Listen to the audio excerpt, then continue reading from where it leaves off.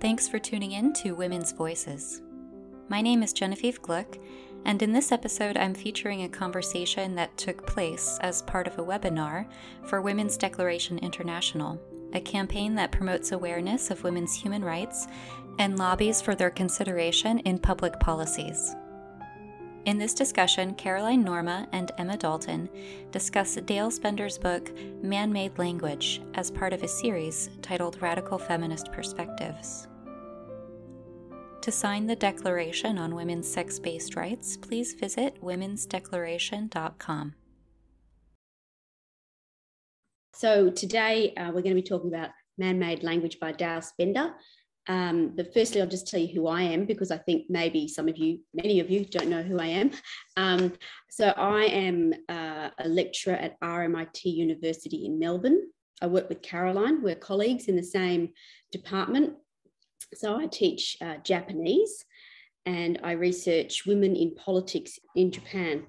So both of us have an interest in language.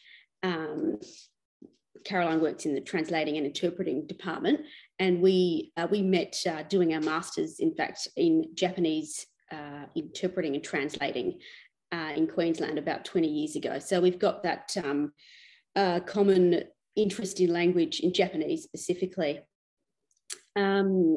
So we're doing this book today because of that interest, and because I, in addition to teaching Japanese, this year at university, I'm teaching a new course called Global Language. And it's actually not a new course. I've inherited it, and I'm going to change it a bit to make it less socio-linguistic and more political.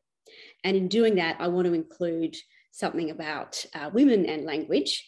And I'm going to take a chapter of this book to do that. So I had to read the book for that purpose. It has been sitting on my bookshelf for a few months. And so I read it and I thought, oh, this is actually a good book for the this series. So I suggested it, and Caroline agreed to do it with me. So let's start. We're going to do it chapter by chapter. So I'll start first by just talking a little bit about who Dale Spender is. So Dale Spender was born in Newcastle in New South Wales in 1943. She was a high school English literature and university lecturer before she went to London to do a PhD on sex and language. Apparently, her assigned supervisor did not initially understand that researching sex and language was as important as researching sex and class. She had wanted to do a master's degree initially in Sydney, looking at the concept of mateship in Australian literature, but this was turned down. Lucky for us. So then she ended up in London writing about this sort of thing. Eventually, she became the editor of Women's Studies International Forum, which is an academic journal. She wrote and edited over 30 books about women, education, literature, and language. She was prolific, easy to read, and well known in the UK, Europe, and the US. But when she returned to Australia in the 1980s, she was unable to get a job at a university. She wrote one of her biggest or well-known books is Women of Ideas and What Men Have Done to Them in 1982. This was written in 1980, the first edition, and the second edition, which is what we're talking about, was in 1985. She also published a book with her sister Lynn called Scribbling Sisters, which was a collection of letters they had written to each other. Her relationship to her sister seems to have been and continues to be a close one. They discussed the male control over language, publishing, education, and technologies, and encouraged each other to write about these things. Spender took to wearing only purple in honour of the suffragettes, but also as a protest against men, and she continues to do so. In 1996, Spender was awarded the Member of the Order of Australia for services to the community as a writer and researcher in the field of equality of opportunity and equal status for women. She might be best known in the wider community for a paragraph she wrote that sometimes does the rounds on social media. It's from one of her many books, For the Record, The Making and Meaning of Feminist knowledge. And I'll read it just so you probably have already seen it, just so you know who I'm talking about. Feminism has fought no wars. It has killed no opponents. It has set up no concentration camps, starved no enemies, practiced no cruelties. Its battles have been for education, for the vote, for better working conditions, for safety in the streets, for childcare, for social welfare, for rape crisis centres, women's refuges, reforms in the law. If someone says, "Oh, I'm not a feminist," I ask, why? What's your problem? Okay, so I'll start talking about the book now. So as I mentioned, it was first published in 1980 and the second edition was published in 1985. When she wrote the first edition, she was tentative, or so she says. She says she was tentative in her writing, and she attempted to make her point to men, to readers, using the theory of good conduct, that is, to be polite in asking them to understand her argument and change the way they behave. In the intervening years between the first and the second edition, she learnt that women before her had attempted to record the way that women are silenced, but they themselves had mostly been silenced. She gives the example of Elizabeth Cady Stanton and other American suffragettes who deliberately used the theory of bad conduct because they realised that being nice and kind didn't get them results. They held meetings and didn't let men speak and recorded these incidents as causing men great discomfort.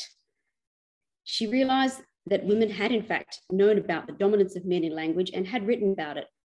But in 1979, Spender didn't know this. And this, she says, is testament to the silencing of women's words. So we shouldn't believe that women have made uninterrupted progress, because a lot of what our foremothers have done and have said has disappeared.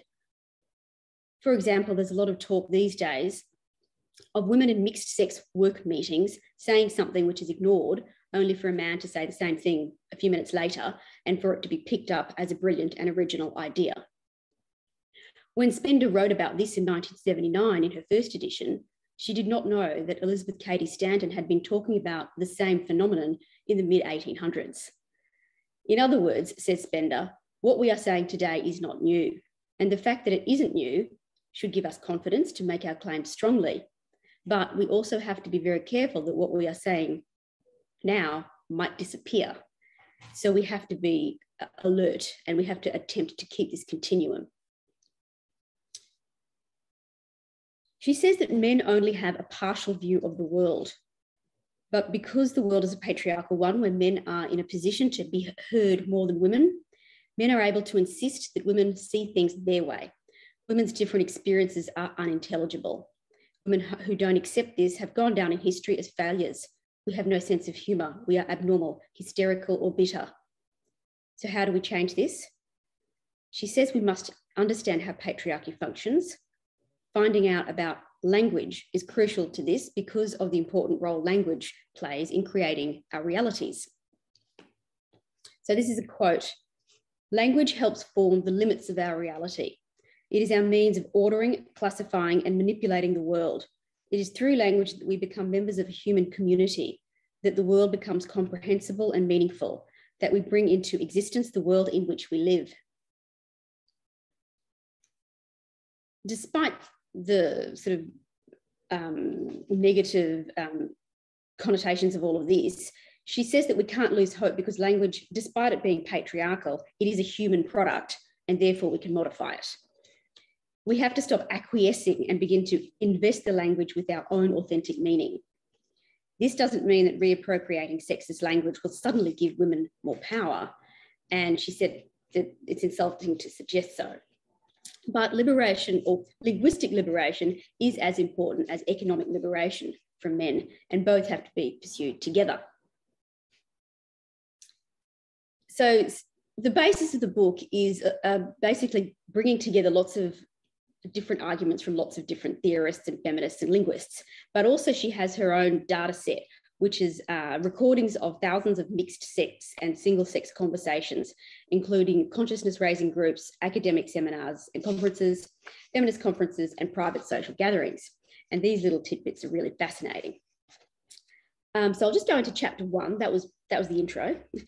So chapter 1 is about the field of linguistics, and she critiques it as being based on sexist assumptions.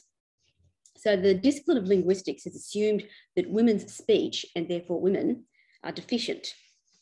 Women lack confidence, are tentative and less effective in their speech.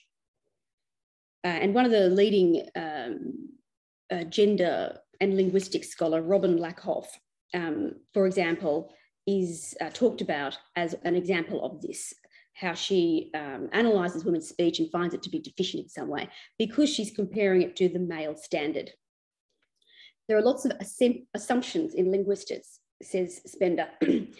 For example, and some of these assumptions are unfounded. So the assumption that women are more tentative hasn't actually been proved. So, for example, on the contrary, it was discovered that men use more what's known as tag questions than women. And tag questions are things like, oh, didn't we see that? Oh, sorry, we saw that movie yesterday, didn't we? Or your purse is on the couch, isn't it? That's a tag question. And those tag questions indicate a sort of tentativeness. And research has actually has found that men use more tag questions than women. Despite this evidence, this did nothing to dislodge the assumption that women are more tentative. And bizarrely, instead of using the absence of anything to prove the hypothesis as evidence that the assumptions are wrong, linguists have believed they just need to look harder and in different places. There are also examples of linguists consolidating the idea that men own language and women's language is a defective form of it. Women prefer veiled and indirect speech, which is insipid and languid, and men are therefore apparently more persuasive and better speakers. Men are the innovators of language. Studies of race and language do not separate classism and racism in language from classism and racism in society, but oddly, she argues, linguists do separate studies of sexism in language from studies of sexism and society. So she attempts to pull them together because she believes it's been a divide and rule strategy within linguistics that hasn't served feminists well. The outcome of this approach in linguistics is a description of how language is sexist and a lack of analysis of why or what effects it has.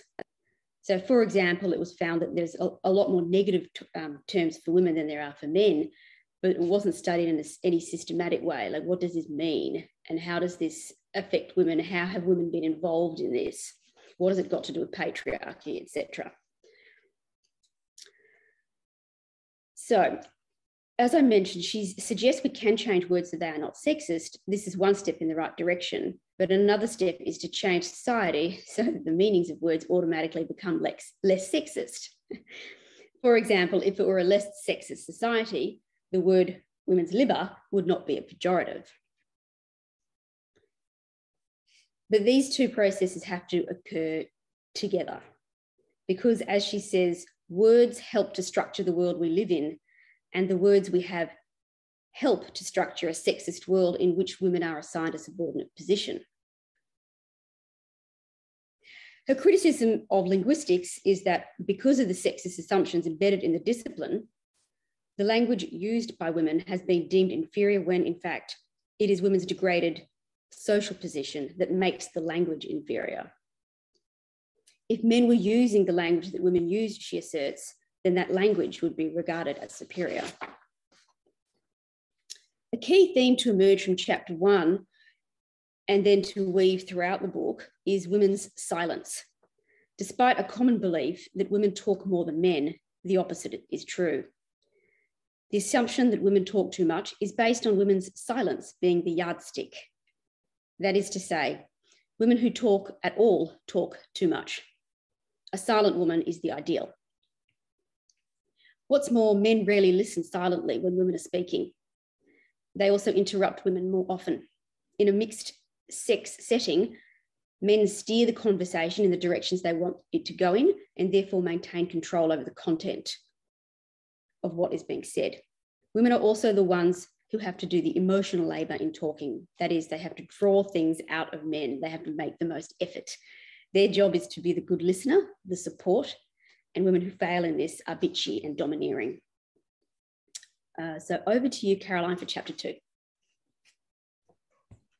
Thanks, Emma. Chapter 2 is interesting because it takes, so the observations that Emma has just said of Spender in the introduction and the chapter 1, it takes that even further to suggest that it's not just the language and its linguistic resources that exclude women, but also the creation of academic disciplines whose knowledge foundations are structured such that women are excluded, and she focuses specifically on sociology. Before that, her idea of the way that knowledge is created in society, or what she calls culture, is the participation of people in activities such as philosophy. So she says that men are the influential philosophers, the orators, the poets, the politicians or the rhetoricians, the grammarians, the linguists and the educators, and that women have not held these roles and so therefore have not had the chance to contribute language and writing and speech to the culture as a cultural product. So she sees the outputs of language as a cultural product that then influences the knowledge base.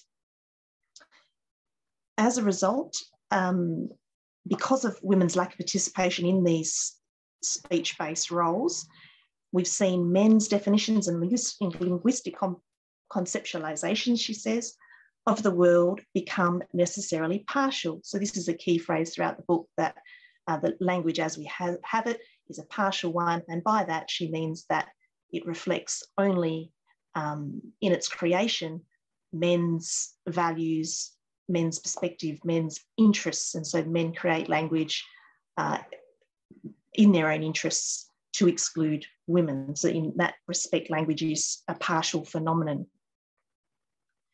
As Emma mentioned, this issue about Elizabeth Cady Stanton, for example, going back and having found that she said the same things in the mid-19th century that Spender ended up saying, it's not that Spender's reason for telling the reader that was not just to sort of say, oh, you know, feel a bit guilty about that fact that I didn't know.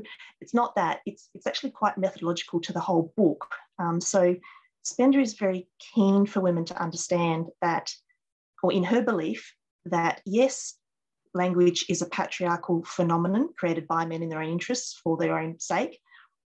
However, as Emma said, because it's a product of human endeavour, Spender believes that women can create their own language and their own knowledge base and their own value system. Her methodology for doing so is that we need to talk to each other and not to men, and we need to take each other seriously and write specifically in relation to each other.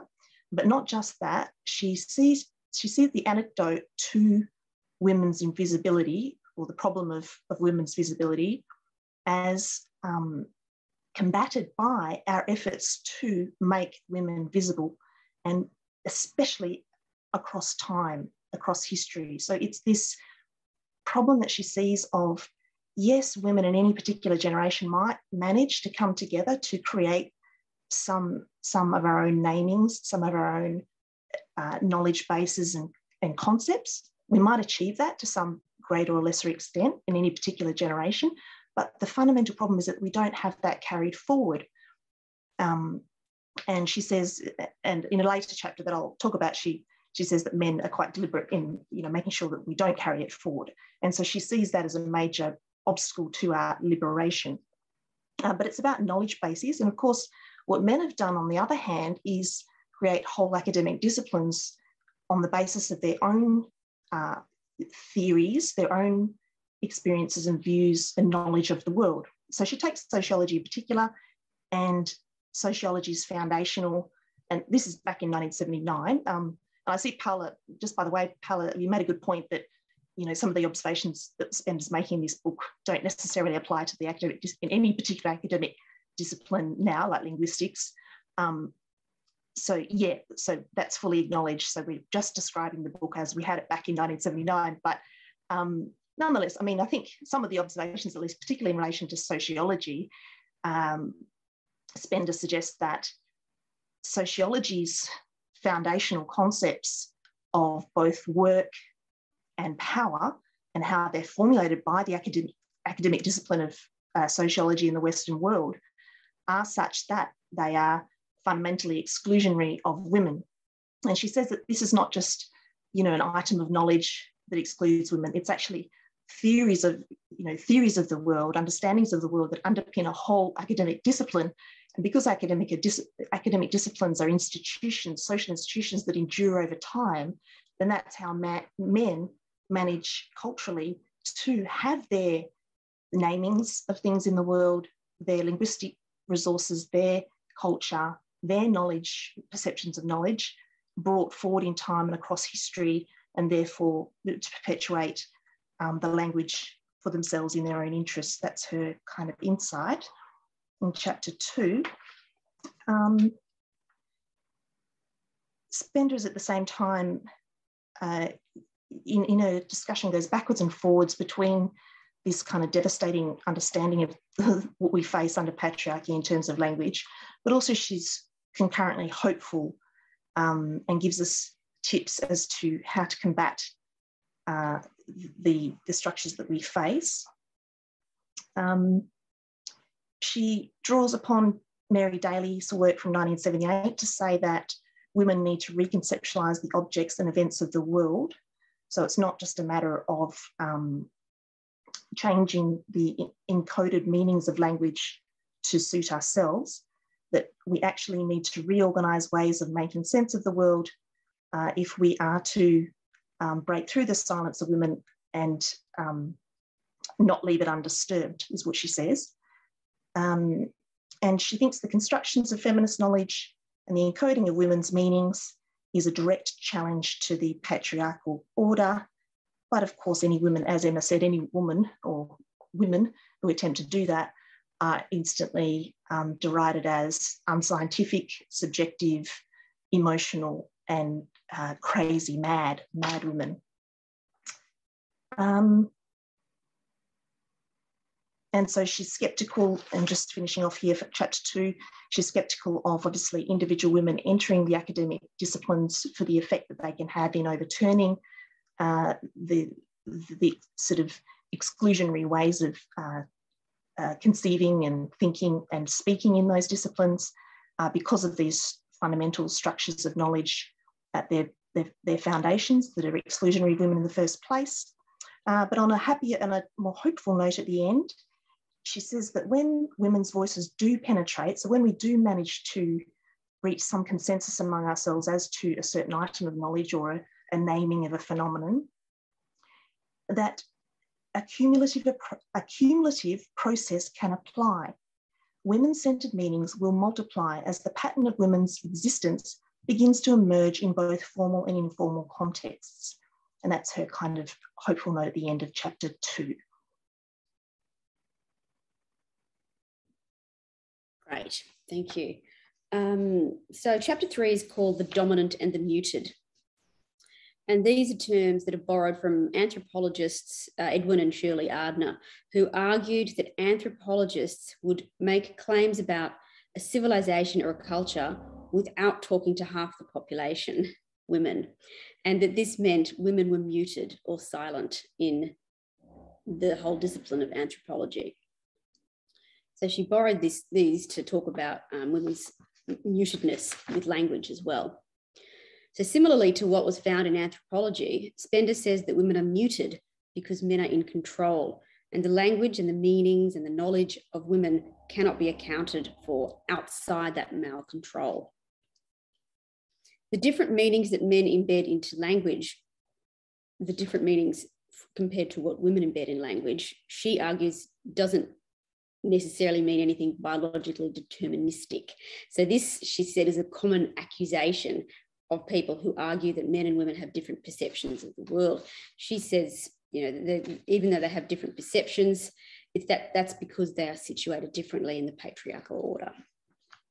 She brings up the idea of assertiveness training courses for women and urges caution because these are based on the idea that women need to talk more like men.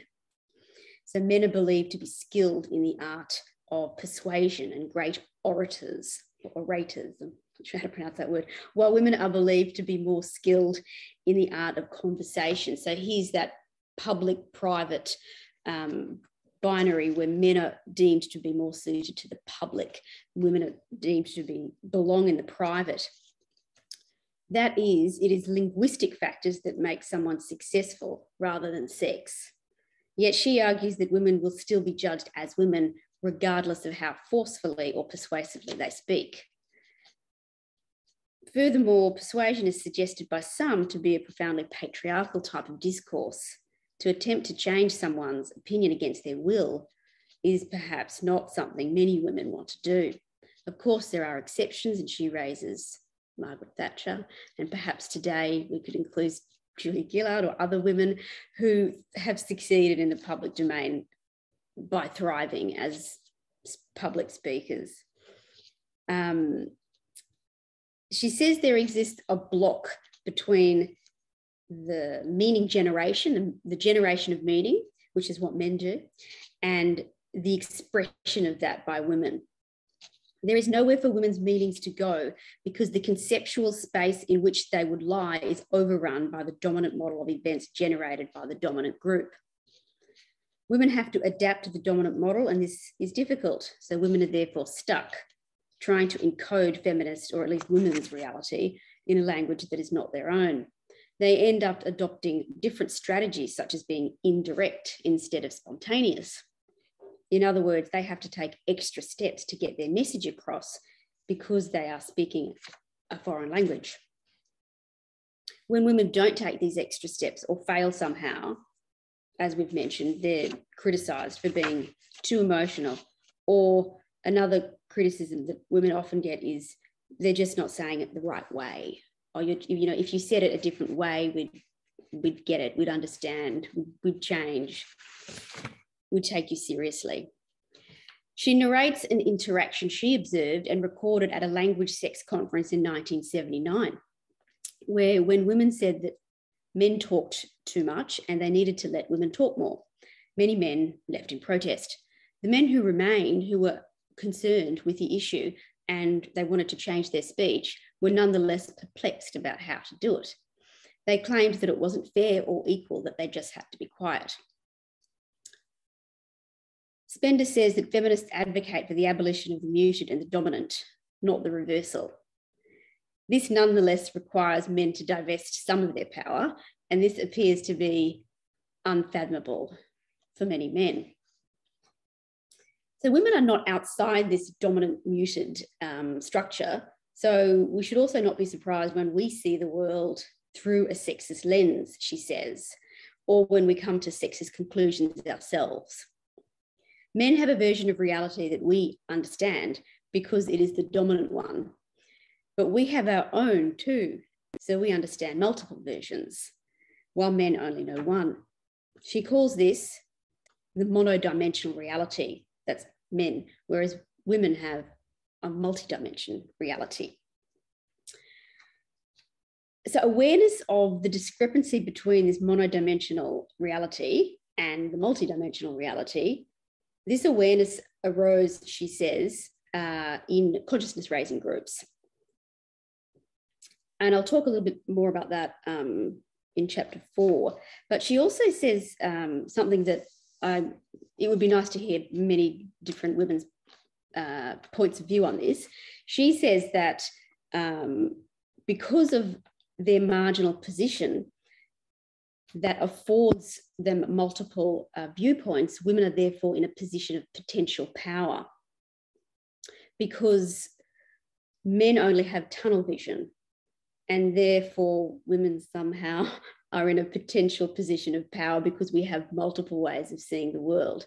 But she doesn't take this any further to sort of say then how we can actually do anything about our oppressed position with this potential power. So there's a bit of a contradiction, I think, in this particular claim. So consciousness raising can be the path for women to form what she calls a meta-patriarchal reality. Through consciousness raising, women begin to understand that their failures to be feminine, for example, are not personal inadequacies, but inadequacies in the male definition of femininity. So Betty Friedan's The Problem with No Name had no name precisely because women's problems that they were experiencing couldn't be described using the existing man-made language. So consciousness raising groups are places where women began to find their voice, to become unmuted. So upending male supremacy will require women to stop being silent. This won't necessarily result in the redistribution of male power, but it will put male supremacy in a bad light and encourage more women to break their silence. Chapter 4, I'll talk about chapter 4 too. So this is a continuation really of the sort of things you talked about in chapter 3, particularly consciousness raising groups and women becoming unmuted. This chapter is called Woman Talk, the Legitimate Fear. So woman talk is a dangerous threat to the patriarchal social order. We know this because there are no male equivalents to disparaging terms for woman talk: chatter, natter, prattle, nag, bitch, whine, gossip. Not because men don't do it, but because when men talk, it's deemed important and worthwhile. In the past, unlike men who could talk to each other in pubs, union meetings, sporting clubs, she says, women have been deprived spaces to talk to each other without men present. The social isolation of women has been embedded in social organisation. Spender claims this has been deliberate because men know that when women come together, they compare notes, and this has subversive potential. Women are thus denied the opportunity to talk by A, keeping them silent in mixed sex settings, and B, not allowing them to gather and talk. When these control mechanisms fail, that is, when they do talk in mixed sex settings, women are accused of talking too much. And when they talk to each other, their talk is discredited. So this then leads to Dale Spender talking more about consciousness raising groups. So there was a talk on this particular topic a few weeks ago, actually, and that was at the front of my mind when I was reading this. So these groups exploded in the late 1960s and were a place where women could talk to women in single-sex spaces in women's style, cooperative and listening, typically in each other's homes. Consciousness raising was very important in the feminist movement. Spender says that it is a process which helps to transform the muted condition of women. It is through this process that women begin to perceive the dimensions of the dominant reality, the existence of the dominant group's definition of them, and the false nature of all those meanings. Instead of being constrained to a language encoded by others, she becomes a producer of meaning herself. So in doing so, she begins to abandon her muted state. So this is what Caroline was talking about. Women need to talk to each other to encode the language with our own values. And consciousness raising groups, according to Spender, was a very important space for that. A great deal of women in the women's movement relayed how threatened their husbands or male partners were when consciousness raising groups started. They wanted to know what they were talking about and were scared that women were talking about them, which they were. Many women abandoned consciousness raising groups to placate their husbands and to improve their relationships, which had begun unraveling when women, after discussing things at consciousness raising groups, began asking men to, for example, do the housework. At the time of writing, Spender wrote about this belief that consciousness raising groups were on the decline. This concerned her because it suggested that patriarchal strategies to silence women were working. So why women prefer to talk to other women is obvious. Not only are we likely to share interests, when speaking to men, we have to watch what we say, and we are often silenced anyway. The styles are different too. Men practice one-upmanship. There's a competitive nature to men's talk, whereas women take turns and are not competitive. So Caroline, over to you for the next couple of chapters. Thanks, Emma. I might just truncate my description of the next couple of chapters to first quickly address Bodil's excellent question in the Q&A here, just because I don't want to get to the end and not have people's kind questions mentioned. And I know also Paula really well in the chat did, based on her expertise knowledge, say that, you know, some critiques within Spender's book are likely to be outdated in relation to the discipline of linguistics, and that's why I assume that's perhaps why Bodil is asking in the Q&A whether it's really worth us as feminists going back to read Spender's work. It's just, and this is no criticism, don't take it as such. It's just that it's a slightly ironic question in relation to Spender's book, particularly because she's so on this hobby horse of telling us that we need to not do that with women's cultural products that we produce. So we don't want to be in a position where we overlook or ignore or sort of bypass anything women have sort of written or said in history on the basis of any of this kind of conceptualization of it's out of date, or, you know, those women in the first wave of feminism were religious. We all, as radical feminists, we hear those things all the time, don't we? That there's always a reason not to read books from, you know, about 5 minutes, you know, greater than 5 minutes ago, and particularly in academia. I know many of the sisters here, you know, passing through academia, either students or teachers, you know, we get that all the time. We literally cannot use the kinds of books that are discussed in this webinar series. We cannot use in scholarship and be taken seriously. And that even extends to Catherine McKinnon. I've directly had professors in my department, you know, say that she's out of date nowadays, like that sort of stuff. Anyway, so, but you know, just taking an objective viewpoint on that, it really is an effort, particularly by men and male academics, men who are the cultural producers in our societies, philosophers and politicians and the like, where they actively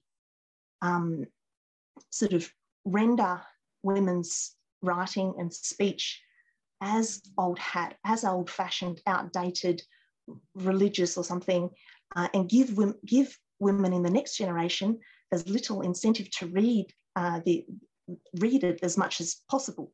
That's the tactic that Spender sees as in operation. And I don't doubt that feminists have made great improvements to the discipline of linguistics, no doubt. I'm not in that discipline, but I am in an offshoot discipline of linguistics. And interestingly, just by coincidence, I did a research project where I attempted to find within the body of literature scholarship for translation studies, and this discipline's, it's much younger than linguistics, obviously, but it's a fairly substantial discipline these days. And I tried to find any evidence of a radical feminist analysis of the undertaking of interpreting or translation practice at all, and I couldn't find it. I could certainly find it flooded with liberal feminist accounts of critiques of the profession and the practice, but not radical. So sort of, you know, even if women and feminists do manage to make improvements to sort of old disciplines, perhaps, and they've perhaps done so for sociology too, then we find, I think, the male academy producing all these offshoot disciplines. Criminology is one of them. We have no feminist innovation in criminology, I don't think. But sorry, I'll get back to Spender's book. We don't need to. I just wanted to respond to the question. It was a great question, and I'm sure Emma has thoughts as well. So I'll be quick with chapters 5 and 6, and mention that chapter 5 is titled Language and Reality, Who Made the World? This chapter is focused on the reader understanding that it's not just the products of language, so the namings, the conceptualization, the items of knowledge that actually that cause women's exclusion and silence, but it's actually the capacities and resources of any given language itself that constrain women in being able to do so.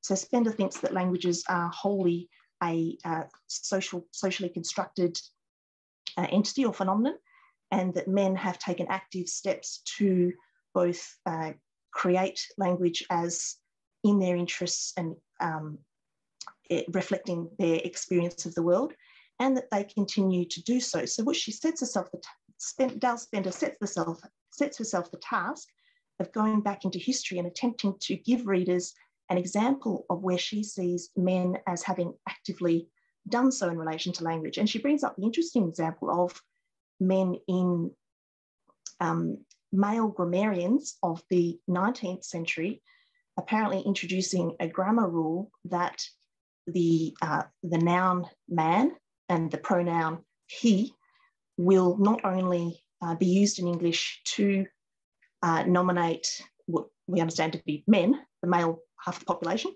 but also in addition to that meaning, to have us take on a second meaning, and that is to indicate both women and men. So as we all know, and this isn't current, this is an old practice, but man being used to effectively mean humanity and to refer both to women and men. For example, man is a sophisticated primate. He has a tractable thumb. So there's the pronoun and the noun being used in that second sense. And apparently it was male grammarians of the 19th century that introduced this new rule and attempted to enforce it, even as women tried to bypass it by just using the prior practices, saying they or humankind or something like that. Spender is then concerned to teach us that naming then shapes knowledge and reality. And she's very specifically says, she refers to some empirical research that showed that readers do not, when they read that usage, that second meaning usage of the pronoun he or the noun man, that they don't take it as including women, in fact, as readers. And then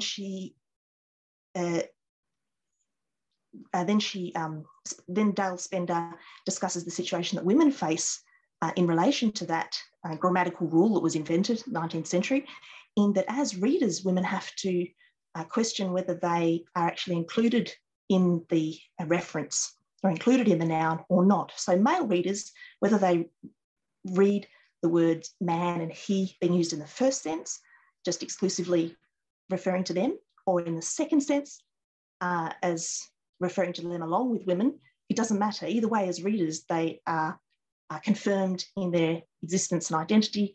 And then Dale Spender says that, quoting here, he or man makes males linguistically visible and females linguistically invisible. It promotes male imagery in everyday life at the expense of female imagery, so that it seems reasonable to assume the world is male until proven otherwise. And all of us here, I mean, when I was reading the book, constantly in my mind was what we face with the transgenderist push. I mean, this is a linguistic push too. And, you know, if 40 years ago, Dale Spender was, you know, talking about this problem of the man-he issue, what we face now surely is 100 times, you know, more influential in terms of structuring knowledge and reality than even that. So I think, if nothing else, going back and reading Spender's book for, you know, for insights into what we face now is a good thing, even though, of course, she doesn't mention anything like that. And then going on to chapter 6, the next one, just because I know time's upon us. Chapter 6 is called The Politics of Naming, and Spender continues on from the previous chapter that I just described, chapter 5, but this time examines two major conceptual phenomena that structure you know, all societies, if not just Western societies, one being religion, Christian-based religion, and one being sexuality. For the first part of the chapter discussing, I'll just say, so just a quote here at the outset of the chapter, Spender believes that, quote, in order to live in the world, we must name it. And that's why the chapter is called The Politics of Naming. Names are essential for the construction of reality, for without a name, it is difficult to accept the existence of an object, an event, a feeling. Naming is the means whereby we attempt to order and structure the chaos and flux of existence, which would otherwise be an undifferentiated mass. By assigning names, we impose a pattern and a meaning, which allows us to manipulate the world. And so in relation to religion, unsurprisingly, she draws almost wholly on Mary Daly's work from 1978 and points out the fact that obviously with the deity, the creator being male, that automatically, of course, empowers men as supreme and superior to, not only just that results in subordinating women, but also that women, according to the Christian religious myths, are treacherous and betrayers of men through the fall and through their coming into existence. And so it's kind of a, you know, women as the rib of man, is kind of a double subordinate status structured through that major body of thought in Western societies. But just jumping ahead, her second example of the major body of thought that structures language and reality, and that's sexuality. And again, this is where you'll find a little bit of a dated section in Spender's book, I think. My view was that what she suggests is that sexuality is an attribute attributed or harboured by only men, according to the patriarchal construction, and not women, whereas women have been attributed with reproductive ability and not a sexuality, is her view at the time. This is 40 years ago.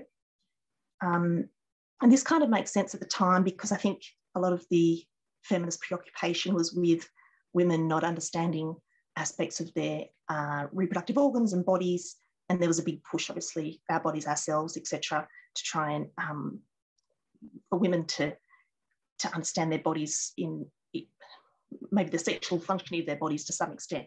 Anyway, obviously now women have been much more sexualized and pornified, and so that's probably less salient point that she makes. But her second point was really good, and this is a really good part of the book I enjoyed.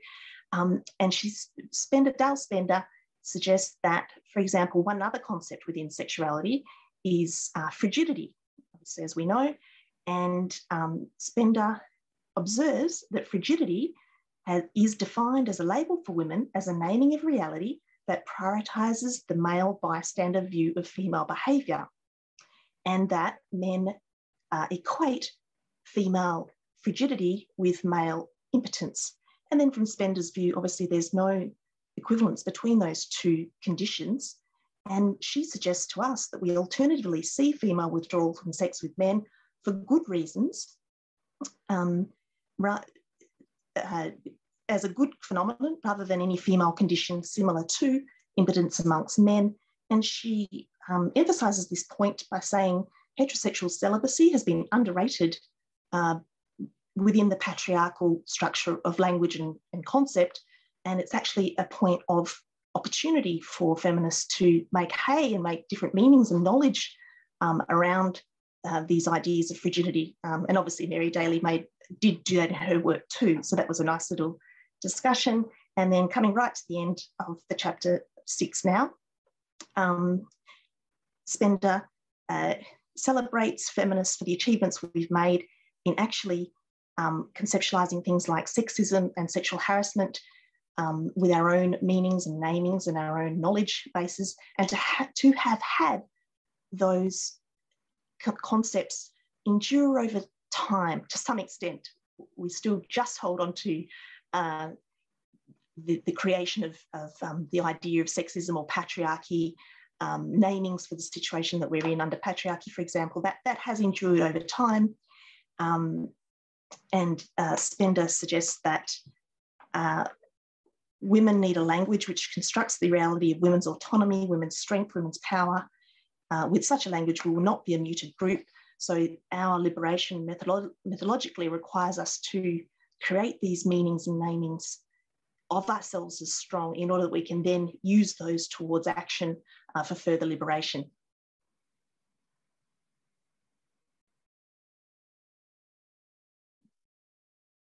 Okay, great. Thank you. Yeah, just thanks for all the comments. I sort of tried to catch up, but I'm not good at multitasking. So yeah, a few comments there with, about the terms Miss and Mrs. She does talk about them earlier in the book, I think in chapter 2 or 1, maybe 2. And even that, so just like Caroline just mentioned, the use of the word man to encompass everyone is sort of newish. We haven't always done that.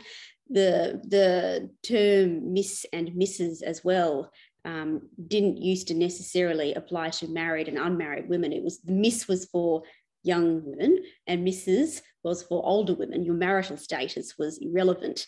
So that's changed. And reading, you know, this is one of the, I think, important reasons for reading this book is what I mentioned at the beginning. It's our progress is not linear. It's sometimes we go backwards, and it's good to know where and how. And I think that's one of the main things I got from reading this book. I was surprised, Spender. It's not interrupt your chain of thought, Emma, but I was surprised. I suppose that was also a dated aspect of the book, in that Spender did focus on that Ms. thing, and the information that it wasn't always the case was very interesting. But the phenomenon that we have now in the Western world, at least, where women have the option generally of keeping their surnames throughout their lives, but don't. Apparently, the percentages of women in the Western world holding their own surnames after marriage is very low, let alone allowing their children to take on their husband's surname. I mean, I suppose this is also an issue of language, I think, the idea of women, supposedly choosing to give up their name, not only give up their own names, but giving up those of their children. In Japan, Emma will know as well, that's been a big campaign recently amongst feminists, and not just liberals, but also radicals, to, at present, Japan doesn't allow married couples to have different names. So they can actually take the women, the wife's surname or the husband's surname, but they can't have different. And so feminists campaign for effectively the Western version of that kind of rule. But then this is my perspective, then miss the bigger picture of, you make that change and women won't follow it. And I'm sure there's good reasons for women not following it too, because they don't want their husbands to, they want the best chance for their husbands to provide for them. I don't know. Sorry, I'm interrupting your discussion, Emma. Yeah, no, but she also mentions in the same sort of area that, women changing their name upon marriage, they disappear. They disappear into history. They become someone else. So there's that as well. So last chapter is chapter 7, which is on women and writing. Women who write are a contradiction, because to write is to participate. So women began writing literature in the 17th century. Women of the Bronte sisters era were openly discouraged from writing on the basis that women ought to keep themselves busy with their proper duties at home, and this would keep her mind off other things like writing. So women understood back then that they were more likely to be heard or published if they wrote under pseudonyms, male pseudonyms. For example, Jane Eyre was originally written by Charlotte Bronte under the name of Cura Belle, which was a sort of, it was a non-sex specific name, but it certainly wasn't a woman's name.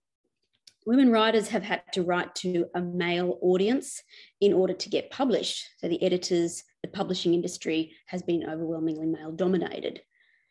So they've had to align themselves and their material to the dominant group and align themselves to what constitutes good writing according to that dominant group. Female audiences too, however, acculturated as they are to male norms, often have negative judgments on women's writing as well. So women publishers also would judge women's writing in similar ways to men publishers. Women writers have often written with what's known as imaginary man at their shoulders.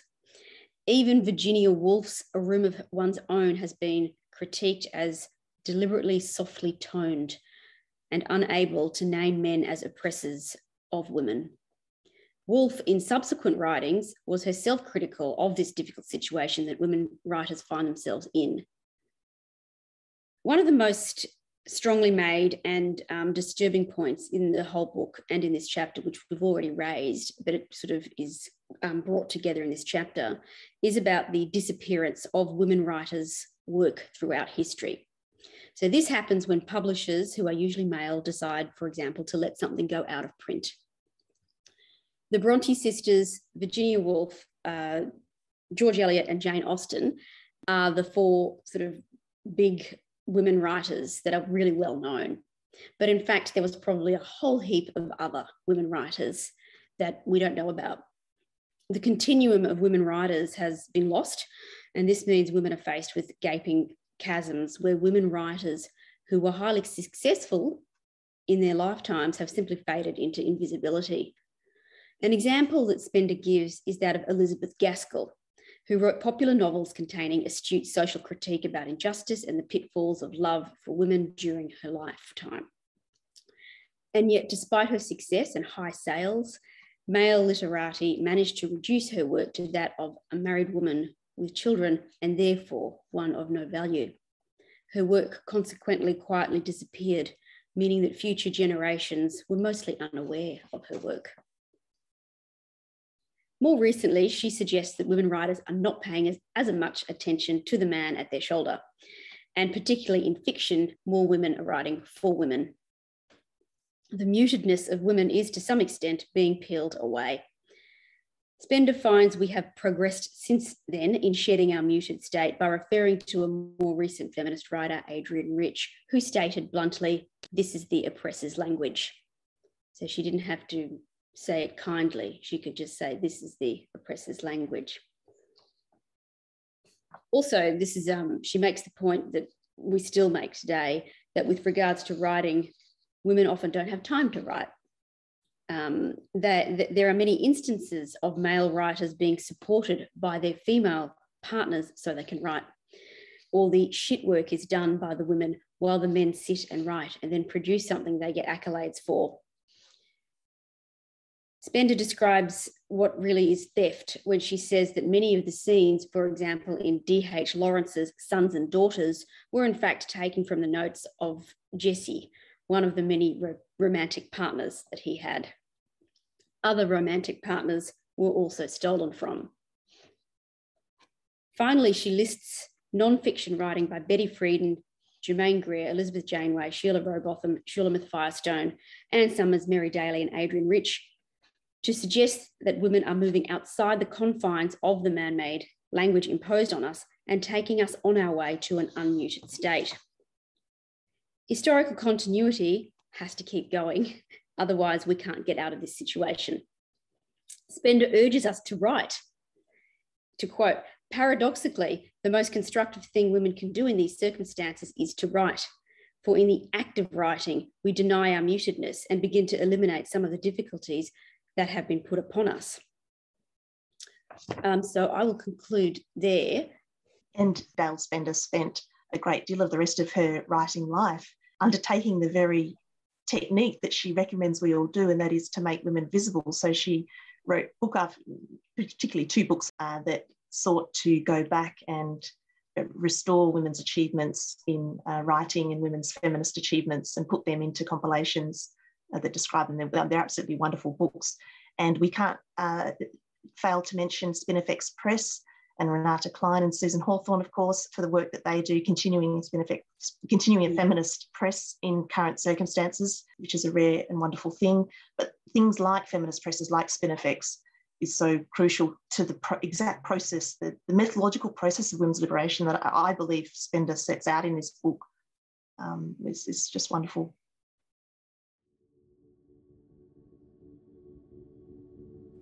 Thanks again for listening. If you enjoyed this conversation, please give it a share, and you can find other similar conversations about women's rights on the Women's Declaration International YouTube channel. You can also support their work on social media. On Twitter, they're at DeclarationOn, and myself, I'm on Twitter at Women Read Women.